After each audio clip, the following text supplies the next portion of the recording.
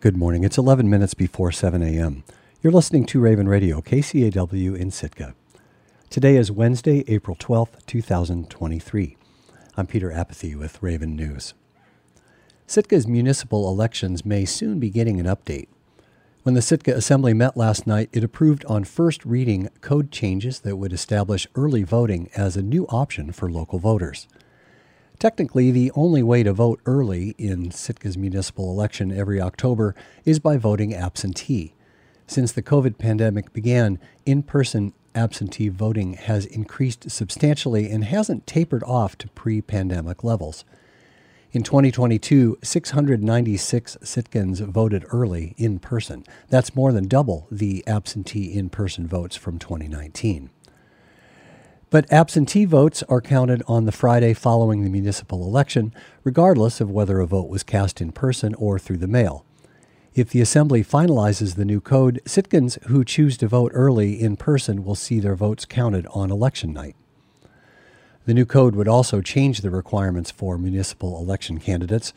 Currently, City Code suggests candidates must submit a photo, advocacy statement, and biographical information to the city clerk's office in order for their names to be listed on the ballot, but it's not actually required.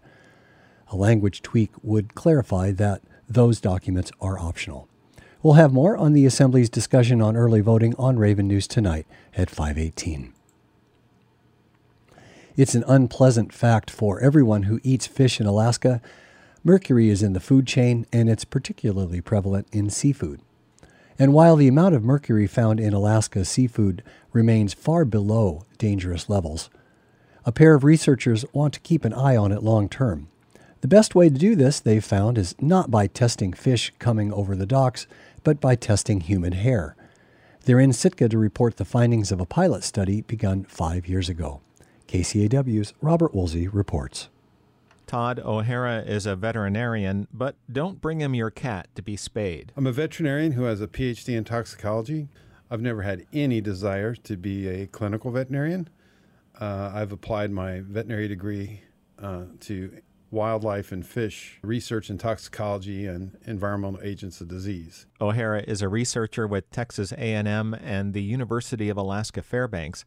A lot of pathologists who study human disease are veterinarians, which is not surprising when you consider how closely humans and animals are linked on this planet.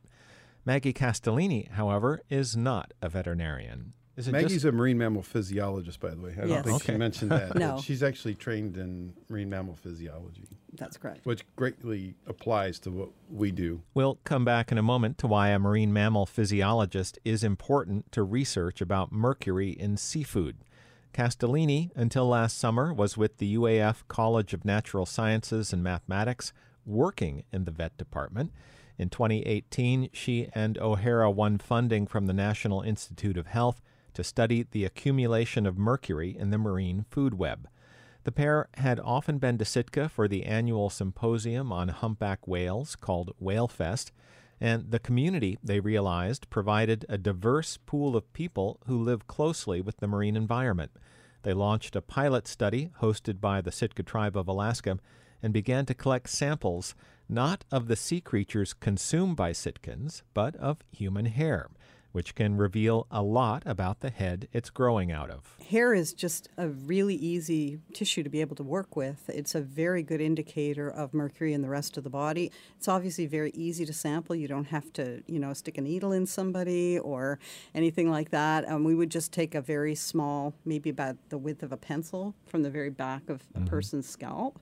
And just cut it right close to the scalp, and that's all you need to do. It doesn't hurt, and you can't even tell that the hair has been cut away. So it's really nice to be able to do effective monitoring with such an easy collection and also something that's pretty easy to analyze as well after the fact. The pilot study tested mercury levels in the hair of 70 subjects, both in Sitka and in another smaller community in southeast Alaska.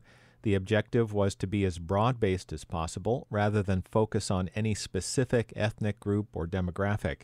Really broad-based. One of the things we like is when vegans and vegetarians participate in the study because that shows us sort of a control non-meat consuming person. So we had a vegan here. The upshot of the study is that the tested population showed mercury levels far below the cutoff for the World Health Organization. O'Hara says most people came in at around 1 part per million of mercury.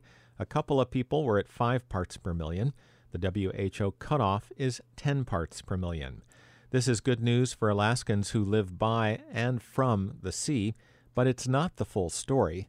Mercury accumulates in different species at different rates. O'Hara and Castellini want to expand mercury monitoring to better specify any risk. For a long time, the types of advisories that would be sent out, and there still are in some parts of the country, basically treat all fish as equal, right?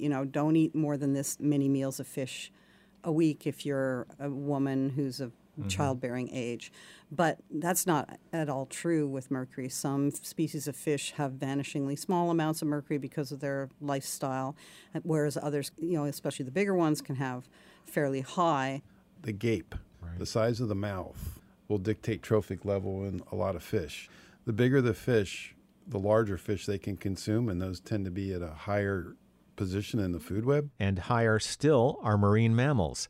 Alaska, the pair agree, has a pretty good advisory system for fish, but not for the animals that eat those fish and then are consumed by people, primarily Alaska natives. So we would like to include marine mammals in our study to give people here in Southeast Alaska better representation of their diet. Some places are famously contaminated with mercury. San Francisco Bay with Gold Rush-era mining residue, Minamata Bay in Japan with industrial mercury at such high concentrations that the resulting neurological damage is called Minamata disease. Alaska's mercury is less likely to be caused by human activity. There's naturally occurring cinnabar, for example, and volcanoes. O'Hara and Castellini hope that their pilot study with the National Institute of Health will take off into more permanent monitoring of mercury in coastal Alaska. They see monitoring as an incentive to a healthy diet rather than a deterrent. If that's all people hear about, then they start to be afraid to eat good, healthy foods. And so it's really nice to be able to get a broad study where we can look at communities and say, you might eat a lot of fish, but your mercury concentrations in general are still not that high, and it's a good reassurance. Reporting in Sitka, I'm Robert Woolsey. Researchers O'Hara and Castellini will report to the public on their mercury study at 6 p.m. tonight in Harrigan Centennial Hall. A Ketchikan resident's request to have a book removed from the local library shelves will face a public hearing today. KRBD's Eric Stone has more. The book in question is Let's Talk About It, The Teen's Guide to Sex, Relationships, and Being Human by Erica Moen and Matthew Nolan. Ketchikan resident Tanya Hedlund submitted the request to the library earlier this year, asking for the book to be pulled, citing what she describes as sexually explicit material. In her request to remove the book, Hedlund said the book, quote, belongs in an adult bookstore. She objected to portions of the book discussing anal sex, sexting, and pornography, along with illustrations of sex acts. Hedlund indicated in the February 10th request that she had not read the entire book, but had seen pictures of some of the book's pages. Random House, the publisher of the 240-page graphic novel, pitches it as a resource for teens to learn more about themselves, their identities, and their bodies. The request to pull the book from the library's teen nonfiction section first went to the library's head of children's services, Amy Topfer. She wrote Hedlund a letter declining to pull the book. She said the library encourages parents to accompany their children to the library to select material that they feel is appropriate for their family.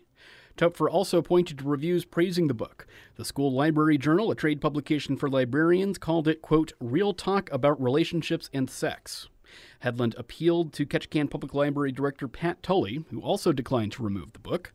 Tully said the library's collections serve a wide range of interests and beliefs in an effort to serve Ketchikan's diverse community. She said material that some find offensive might be useful and appropriate for others. Hedlund appealed again, this time to the Ketchikan Public Library Advisory Board. The board is scheduled to hold a public hearing on the request on Wednesday. After taking comments, the board is expected to discuss the request to pull the book.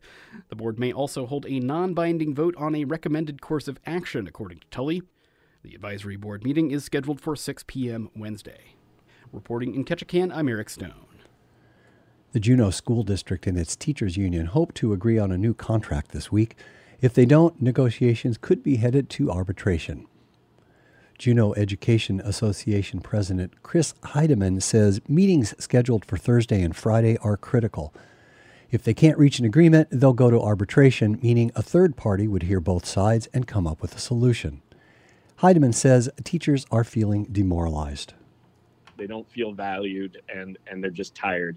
And that's starting to show up in our resignations. We already have over 35 people that have officially put in their paperwork to leave the district at the end of the year.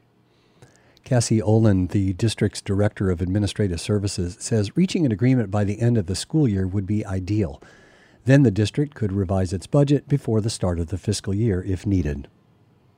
We've made a lot of steps in progress in at least this last 6 days that we've done mediation. So there's hope that we can get this through and come to an agreement and a contract before this year's out. The teacher's previous contract expired in June 2022. The union declared an impasse with the district in January. And that's all for Raven News for this hour. You can listen to or read our stories again on our website at kcaw.org. What's coming up on 7:01? This is Morning Edition on Raven Radio, KCAW Sitka.